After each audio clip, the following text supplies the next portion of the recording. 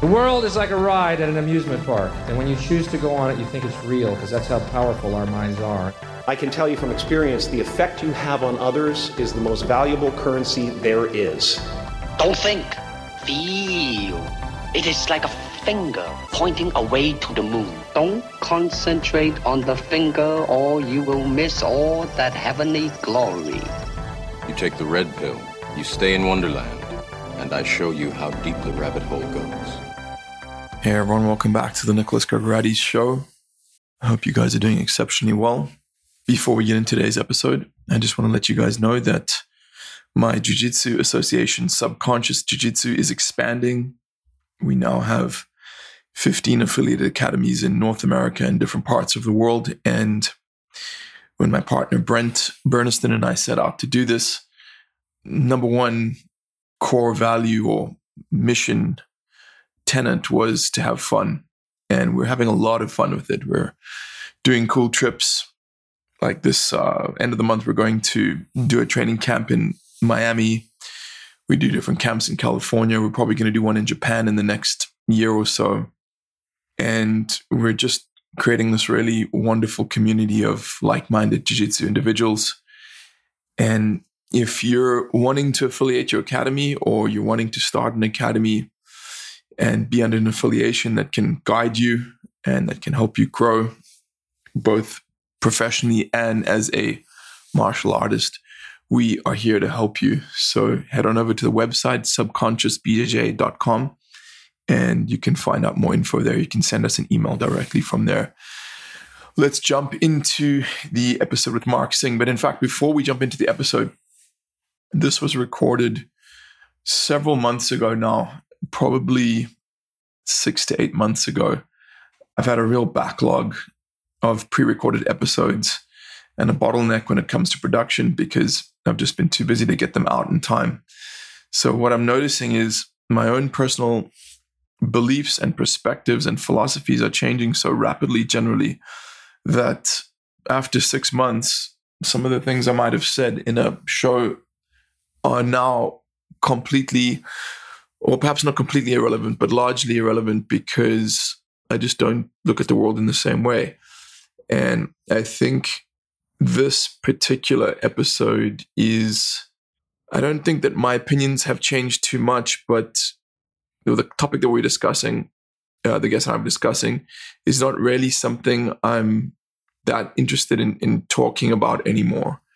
So if he had approached me now and asked to talk about this, I probably would have turned him down.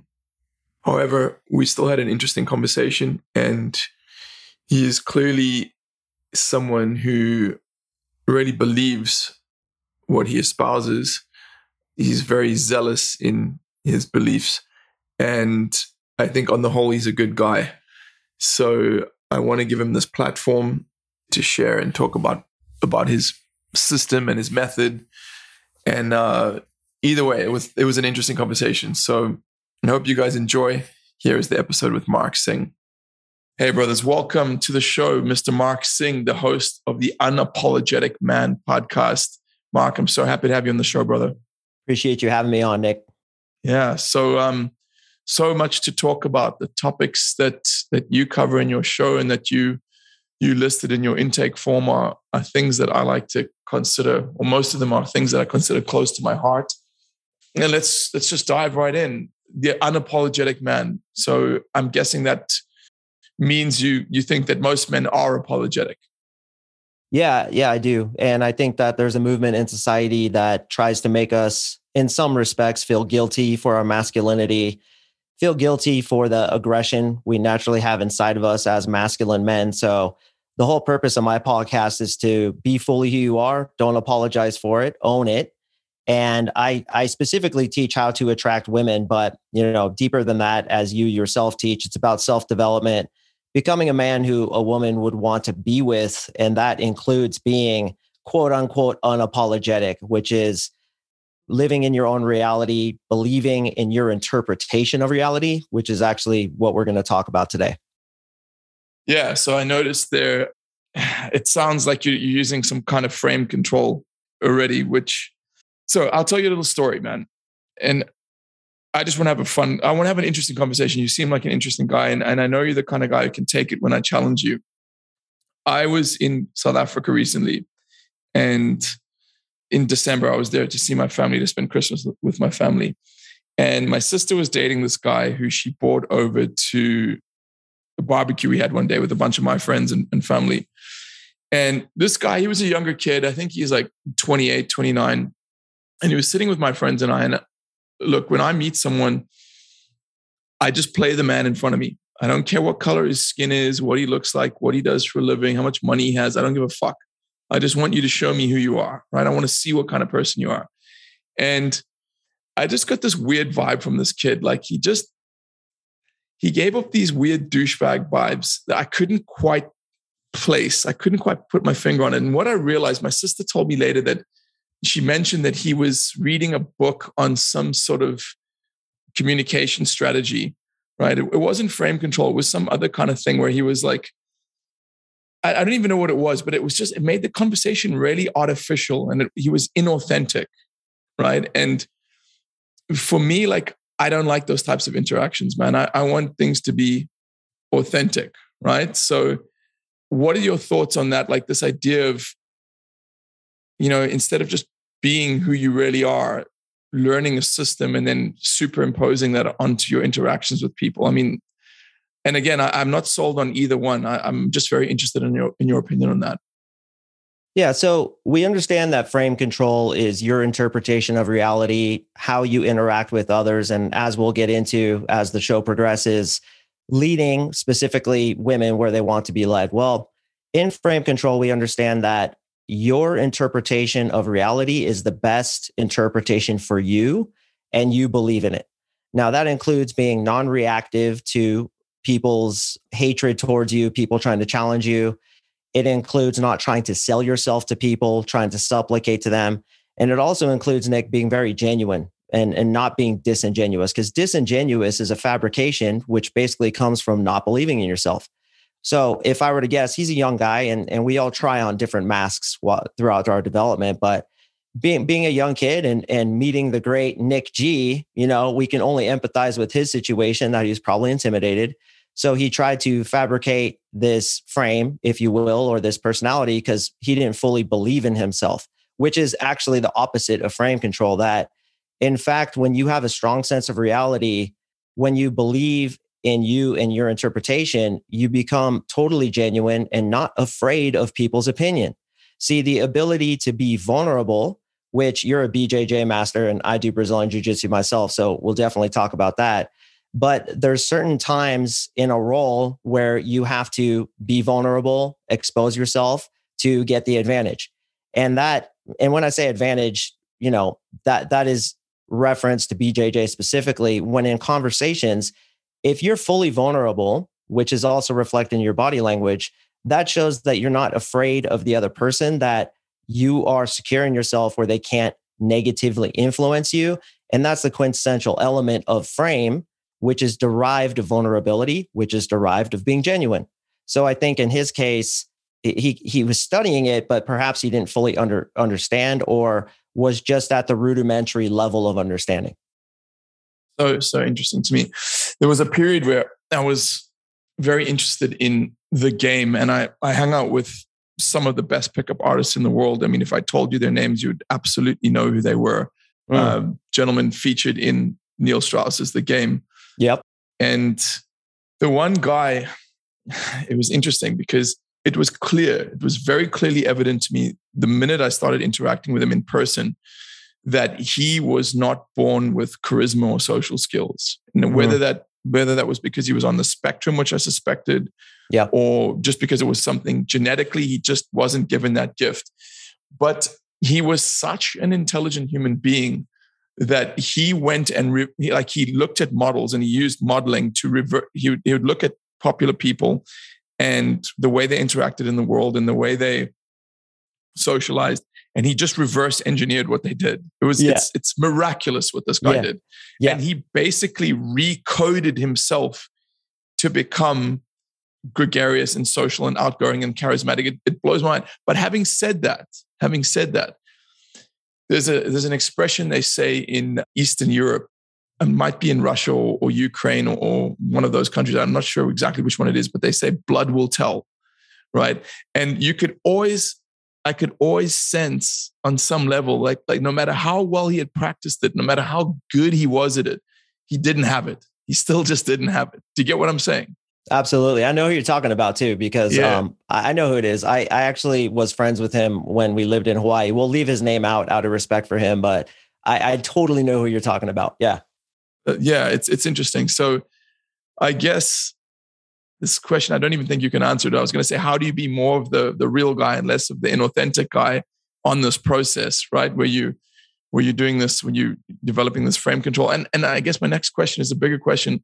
Is practicing something like, I suppose you answered this already. I was going to say, like, even the fact that we're doing this kind of stuff, like learning about this kind of stuff, this isn't the kind of stuff that I picture George Clooney doing, or I picture Hicks and Gracie doing, or I picture guys who just have it. Do you know what I mean? Like it's kind of almost, what are your thoughts? So first and foremost, how do we practice this without being disingenuous, without putting on a mask, is you're yourself when you're not thinking.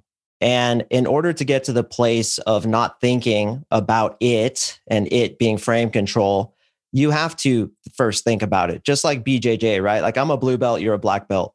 You're at a level where it's intuitive, where you don't have to think about it. It just is. And you'll even come up with moves out of that isness that aren't taught in the BJJ schools. It just happens from your deeper understanding of the concepts. Well, that's the same thing with this frame control thing. First, we have to understand the concept. Then we have to actually go out and practice. And then it just becomes who you are. And that's when you become genuine. Now, the gentleman we were just speaking about, I don't have that deep of an understanding on his psychology, but you're right. He's mildly on the spectrum and he has Asperger's. And he was able to pick up on all these subtle cues and code it so that he could just act correctly.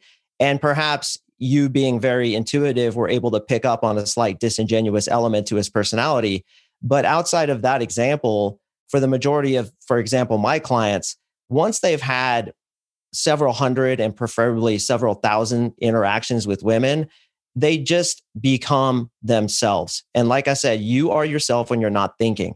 You ask somebody, hey man, just be yourself. Just be yourself. He's like, well, who is that? Well, let's see. Just like the guy at your party in South Africa, right? He's like, well, I'm probably this cool guy who's dating Nick G's sister, and I'm very successful and I'm a go-getter. So let me fabricate that personality. And then you immediately picked up on it.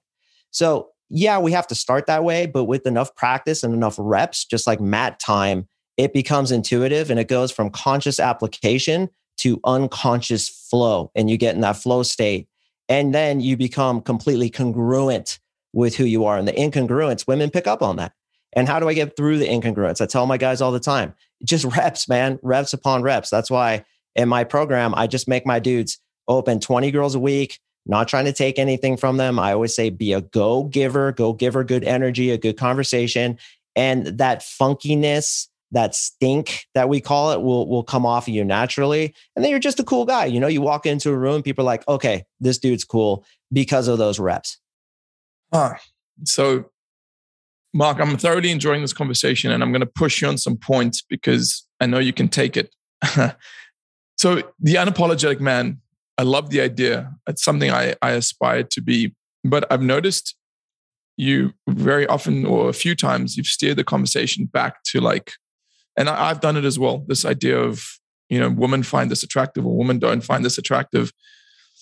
I made the mistake in life. It was a huge mistake that I paid very dearly for as a man, which was believing that my worth as a man and a human being was directly related to the woman that I was able to attract and keep as a mate.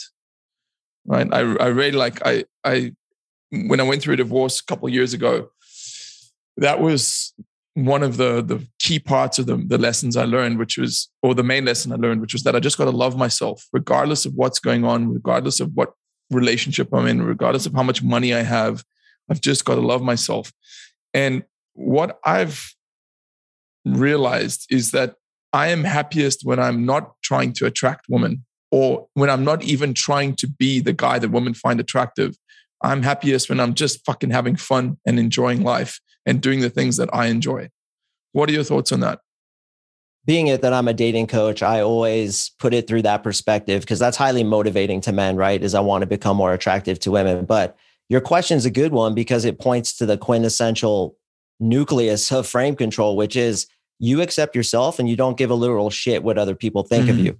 So when you are out speaking to girls, I always talk about outcome independence, which is, did you go approach that girl? Yes, I did. That's all that matters. Congratulate yourself on the effort, not the result. You had the courage to go do it. It was you against you. And that's the only thing that matters. I don't care if you get her phone number or if she likes you. And when you don't care, what happens? She usually ends up liking you. But certainly as a dating coach, I put it through the perspective of this is what is attractive to women, which is you not caring if you're attractive to women, ironically. Because we learned this with the intention, I want to do this. And that's a big sticking point for a lot of guys is they're like, man, Mark, I only got like 5 phone numbers this week. I'm so bummed. I'm like, how many girls did you go approach? Well, about 25. How many of those were you really afraid to approach? Oh, there was at least 5. That's where you put your self-congratulations because it's moving into fear willingly, right? If you do what's hard, your life will be easy. If you do what's easy, your life will be hard. So we as men and unapologetic men move into discomfort willingly. And that is also a mark of a man who has that self-belief, which is the quintessential essence of frame control. Where else in life do you use frame control besides interactions with women? Every single conversation you have. Right now, there's a frame between you and I. So you're the podcast host. I'm the guest. So you're leading this conversation. You're leading the frame. Now, we could definitely delve deeper into the weeds and talk about how when you acquiesce and let somebody have the frame, you're actually controlling the frame, which is an interesting dynamic right now. I'd love to hear more about that. Yeah, I'd love to hear more about that. We'll get into that. So even between you and your boss, you and your friends, there's always frame control battles. And what I'm really fascinated by and interested in is how subtle this is and how 99% of people don't realize it's happening. But when you have a strong frame and having a strong frame, I want people to understand it doesn't mean being stubborn. It doesn't mean trying to control. It actually means being less reactive and just more confident in your own interpretation and unaffected, unemotional. And that's why, and I heard you talking about this on another podcast you were on, you say that it's okay for men to have emotions, but what's unattractive is when you express those emotions to a woman. And what I'd add to that is, if you're defeated by the emotion, that's what's unattractive. You can even express it. Like I'll tell my woman, hey, like right now I'm going on the Nick G show. I'm a little bit nervous, but I'm going to do this. I'm going to get past this because I have self-belief. So with that in hand, it's in all interactions, particularly with women, but also your friends. Your friends tell you all the time, hey, Greg, nice tattoos, man. Like, what are you trying to do? Show off your muscles? That's what we call a frame check. They're checking your frame to see if they can affect you. Now, the wrong answer would be, no, man, I really like tattoos. I think they look great. No, I'm not trying to show off my muscles. The correct answer would be like, bro, why are you looking at my muscles, man? Are you kind of obsessed with me? You flip it around on them because you know that your reality is the right thing for you. And it's them, that they're the issue here. And that's, to me, the correct answer would be to try to choke the fucker out if he made a judgment on me. Like, no, I'm just kidding. I know you're kidding. But I know what you mean. That means you're affected, doesn't it? And that's why, as a jujitsu master, you don't just go choking everybody out because you could. And that's what somebody with a strong frame does, is self-belief. I guarantee you are the last person to get into a fight at Whole Foods when somebody grabs the last salad and you're like, hey, man, I wanted that. Unless it's the Whole Foods parking lot, because then it's definitely going down. Yeah, there's parking spaces. Yeah, I don't know if you've seen, there's a music video called Whole Foods parking lot about this. It's actually fucking funny. It's on YouTube. It's about this guy who gets into a fight in the Whole Food parking lot. And I highly recommend it if you haven't watched it. Oh, dude, I'll watch that for sure. Interesting. I've got so many thoughts. There were a couple of points in my marriage where I was, for a bunch of reasons, I was very weak and emotional. The pressures of life and moving to a new country. And, there were a bunch of things where I was really like, I wouldn't say defeated, but I was very down. And even before these things happened, I said to my ex-wife, I said, I don't want to show you my emotions because I know it's not attractive. I knew generally the perception is that men are not supposed to be emotional, because what women are looking for is they're looking for stability, right? I've always liked the idea, in life, a woman is like a wave, right? She's tempestuous, and she's like this, or not a wave, a sea in a stormy sea. It's crashing. Her emotions are volatile and labile, and they're up and down, and she's going with her feelings and just feeling her way through life. And she doesn't want another wave or another stormy sea. She wants a lighthouse that she can crash against, that is immovable. And that just sits. And that analogy always stuck with me. Yeah. But it became an issue for me when I realized that, fuck, bro, I can't always be the lighthouse.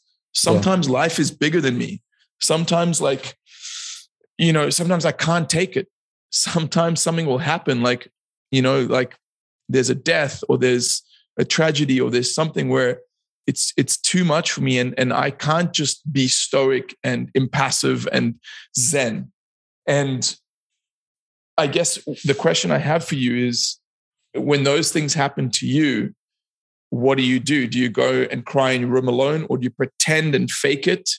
Meanwhile, you're dying on the inside. Do you tell your woman, like, how do you approach that?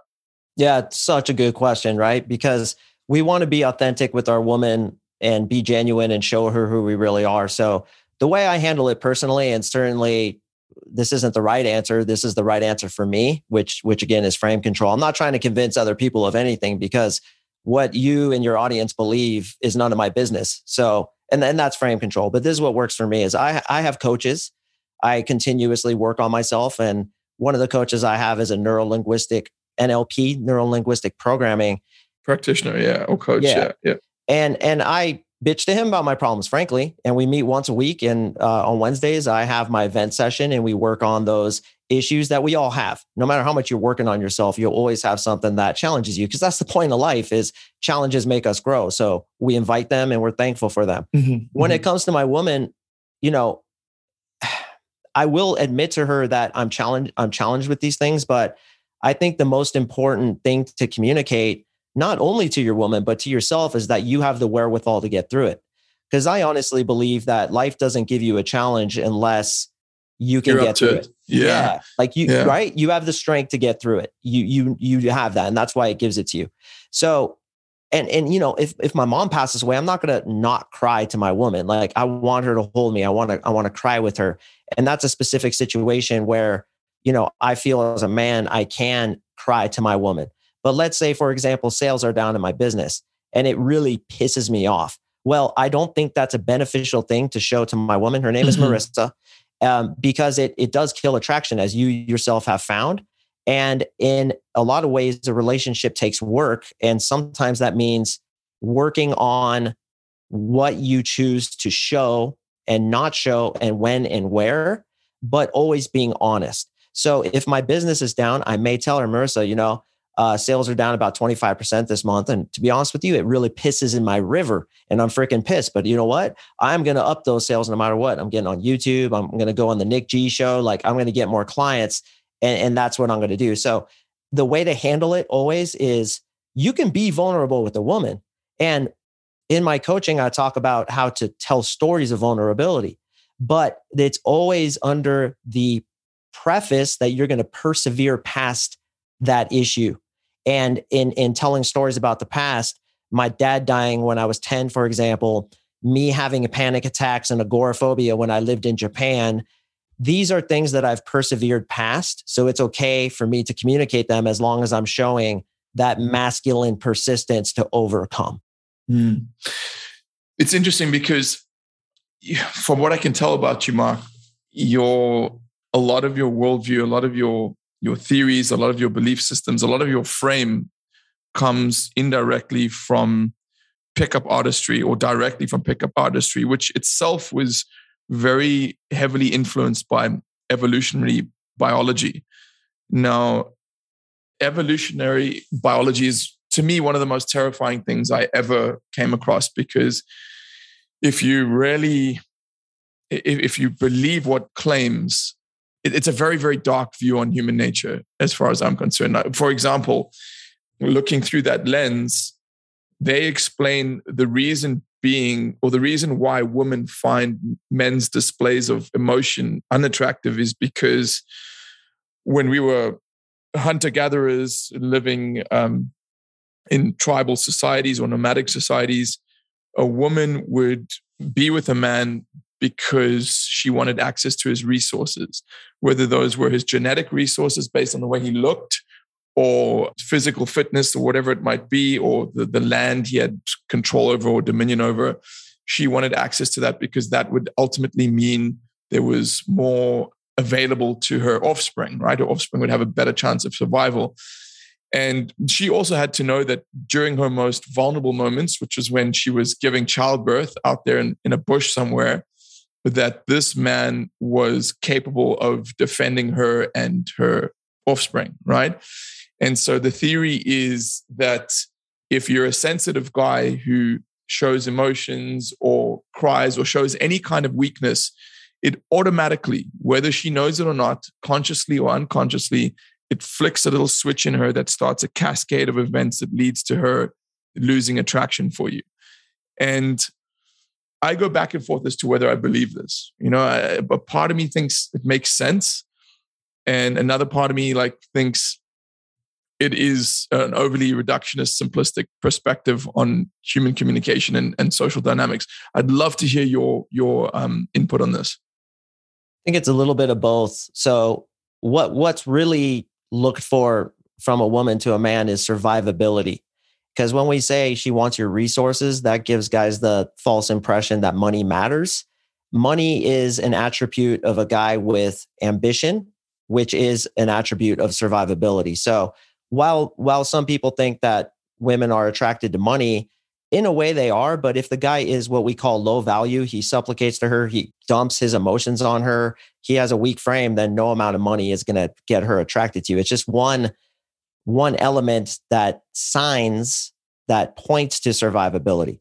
Now, survivability is your ability to be successful as a human being. In today's society, more than being able to fight well, it's about being able to be socially effective, in my opinion. The ability to banter, to have charisma, to be funny, but also to be ambitious, to be a go-getter, to be a guy who is heavily ensconced in his own masculinity, a guy whose his own opinion is the most important opinion to himself. And those are elements of survivability. Now, why does it matter how good you could survive? Because just as you said, pass on those genes to her offspring so they too can survive. And yes, she wants a guy who can protect her, provide for her, preside over her. Those things are all attractive. And I think that does have a big bearing on women's attraction for men, even in today's age. But also we have to realize that just compatibility, similar attitudes, similar personalities, jiving with somebody, and even on a spiritual level, in my opinion, that spiritual connection that I don't know if you're married, Nick, but I have a woman who is my soulmate. It's like when I hold this girl, I literally can feel her spirit pouring through me. And that's something that you can't fabricate by reading the game, right? Or taking boot camps on a weekend. But to find that, and this is what I teach my guys, is from quantity comes quality, which is why I have my guys speaking to many different women, building the skill set and building themselves as a man, getting their confidence corrected with neurolinguistic programming, so that when that woman walks around the corner, you have the skill set to be able to talk to her and display these things so that inevitable connection, that is, in my opinion, spiritual, can manifest. Because how many guys listening have lost out on a potential soulmate because they didn't have the skill set and self-belief and those traits of survivability that would have attracted her. So I don't think it's as simple as just tribal community survivability, but it's also that kind of soul connection, because I'm a very spiritual person and I think that really plays a part in it. So thank you. I appreciated that answer. One of my closest friends and mentors, who I believe has developed a new technology, a superior technology for relationships, in particular romantic relationships. He has a matrix that he developed that it's a little 2x5 matrix that lists the differences between typical relationships and consciousness and conscious relationships. And one of the things he says is, in a typical relationship, you attract the partner you desire based on the image you project. Whereas in a conscious relationship, you keep the partner you deserve based on the way you show up every day. And I think this for me is kind of at the root of our conversation. Is I'm trying to figure out which of those is more accurate, right? Or if they're both required. Do you have to first project this image to attract the partner, and then you keep them based on what you deserve and the way you show up every day? Or can you just skip the image bullshit and go straight to the like, attract the person you deserve? Do you get what I'm saying? It's quite a nuanced question, and I probably could have phrased it differently, but I'm sure you understand. You know, my first instinct to that question is it's both, but obviously I've only had 13 seconds to reflect on it. So that would be my answer now, but perhaps I change my mind in the future. But I think, you know, first impressions, social dynamics, social systems, social groups play a part in it. You know, how absolutely, you first because we're show social up. creatures. Exactly. Yeah. But then there's the spiritual element. So, I mean, make no mistake, there's guys out there that probably have extremely weak senses of reality, as I certainly did, who are extremely unconfident, whose soulmate was in a bar one night and she was absolutely gorgeous and they would have had the most amazing life together. But because he didn't have the skill set, he couldn't get his foot in the door to kind of show that to her. So certainly both are required, in my opinion. Interesting. Yeah, I agree with you to some degree. The industry or the culture, the pickup culture, which I didn't spend very long in, but I found fascinating. One of the things I took away from that is, and that I really admired about it, is I'm someone, I'm always, my driving ambition in life, or my passion in life, my reason for being is I just want to manifest the best version of myself. I want to be the best possible human being I can be. And I found at the core of a lot of that stuff, that was the solution, right? The solution wasn't to learn more pickup lines or tricks or sexual techniques or whatever it might be. The solution was just to like be the best fucking version of yourself, right? Like upgrade yourself, do more work, like get in better shape, like learn more, like just improve your personality, just be a better dude, right? Be a better you. And I think that's really cool. Yeah, I agree. You know, the pickup community, man, I get so much hate, Nick. It's insane how many emails I get. And if they actually listen to my podcast, it is a super positive, supportive, loving, even to women podcast. Like I love women, make no mistake. But because of the bad reputation of pickup artists, quote unquote, you know, I'm automatically hated on. I had this guy tell me the other day, he wished I would die. And I was like, wow, man, the state of consciousness you'd have to be in to write somebody like me, something like that.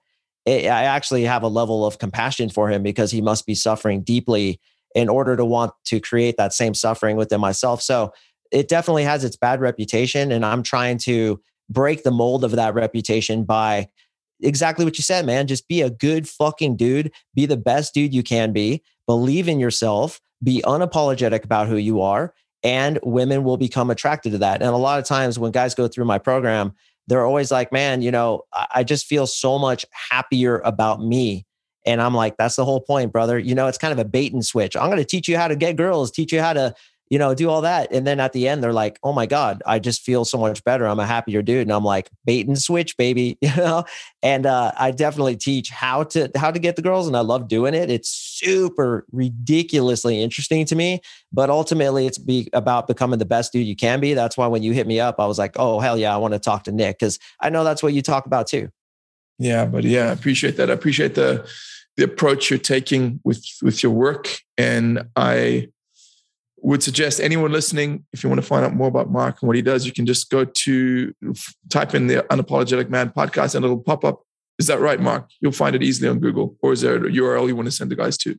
No, you'll find it. If you can spell unapologetic, then you have the right to all the secrets I drop on that podcast. But yeah, I sincerely hope my listeners can spell unapologetic. You'd be surprised, bro. I know. Actually, yeah, agreed. Mark, thank you so much for your time, brother. I really appreciate you. I appreciate you, Nick. That was a really intelligent conversation. I was super impressed with the questions and I love talking about this stuff. So definitely my favorite conversation of the month. I remember there was a period in my mid 20s, maybe even mid to late 20s. I think I was maybe, I want to say 26 or 27 years old. I was living in London at the time. And I had just broken up with my first girlfriend, and I was young and single and hanging out in London. And, I was experimenting with a lot of different things. It's when I started the first time I'd ever used weed was around that age. First time I touched any sort of psychedelic or drug was that age. And I was reading a lot and really expanding my mind to a lot of things. And one of the things I started to engage with was the pickup artist community, because I had just read that book, The Game by Neil Strauss. And I thought that book was fascinating. I was a young, very horny sexual guy, and I'd just been in this long-term relationship and was kind of like, damn, let's play. I was ready to go. And I thought, this stuff is fascinating. Is there a better way to do this than is there a better way to date than just randomly stumble onto a relationship? And so I made quite a deep dive into the world of pickup artistry and the things surrounding it. And it was fascinating because there were some of the guys are total creepers, and, they just turned my stomach, and I just couldn't get on board with some of this stuff. But I found at the core of it all was this understanding that a lot of people believe that pickup artists are just guys who learn pickup lines. That's the overwhelming impression that I had at that point. It's like, oh, you can find this sequence of expressions, or basically the magic words, that will unlock a woman's desire for you. And I think what most people who engage with that stuff realize is that couldn't be further from the truth. It really is more about becoming the best man that you can be. You're not going to fool a beautiful, confident, independent woman with some pickup lines. You might make her smile or get her attention or intrigue her, but if your underlying core essence as a man is shaky, the foundation is shaky, then even if you do get that woman, you're going to lose her. And I subsequently learned that the hard way later in life.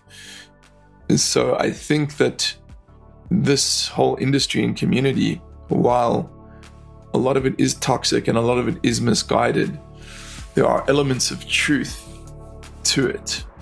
And I think it's one of those things we shouldn't throw the baby out with the bathwater. I would urge you, if this is of any interest to you and you want to find out more about it, get a book by Neil Strauss. He's the author of The Game, but don't read The Game. Read the book, The Truth. It's the follow-up to The Game. And that book, I put that on my list of probably it's probably one of the 20 most influential books I've ever read, because you really see the trajectory of this guy who became, one of the best pickup artists in the world. And he ultimately became a sex addict. And it took him down a very dark path. And eventually he had to evolve and go beyond the game and ultimately find the truth. And I'm not going to spoil what that truth that he found was, but I urge you to read that book. It's very illuminating and very entertaining as well. So I hope you guys enjoyed that episode with Mark, and I will be back in a week or two with another episode. Until then, remember, we're all alone in this together.